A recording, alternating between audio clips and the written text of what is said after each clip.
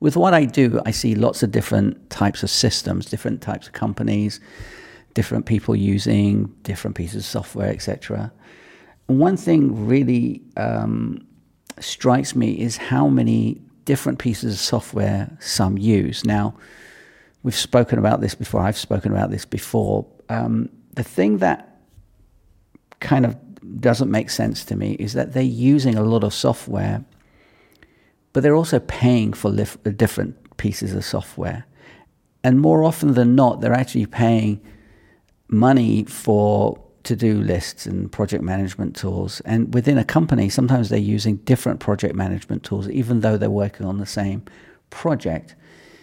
And that makes no sense whatsoever to me. So why are you paying for software that you're not using? Now, yesterday I was talking about people like simplicity, but they're too afraid to do it. And this kind of the same thing. It's on the same lines. People like using a particular piece of software because they've used it for many years. But what they don't realize is that it's not actually helping them. It's not helping you.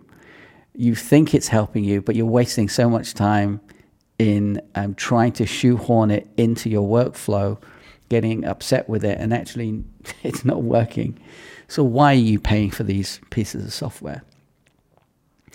Sometimes when I'm working with clients, I say, get this piece of software. They say, how much? I tell them, and they say, well, I don't want to spend any more money than I have. Well, then you're going to get rid of software that you're not going to use. You're also paying, they say, I'm paying for Netflix, and well, I don't want to pay for another one. Well, Netflix and Spotify and things, they're entertainment. That has nothing to do with your business necessarily, to be honest. So that has no bearing in this at all. What you should be looking at is the software you're using, or the many pieces of software, many different pieces of software that you're using, actually helping you, enabling you to do your work quicker. Now, if there are sometimes you need, like for instance, my bookkeeping app, I pay, 30 euros a month for. Now, 30 euros is a lot of money to some.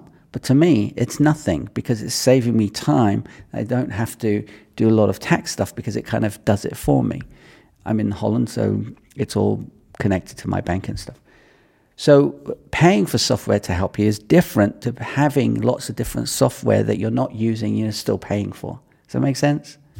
So look through your systems and figure out what software you can actually get rid of, because it's annoying that you're having to pay for software that you're just not using, or doubling up on software that you're not using, and you're still paying for it. It's kind of pointless.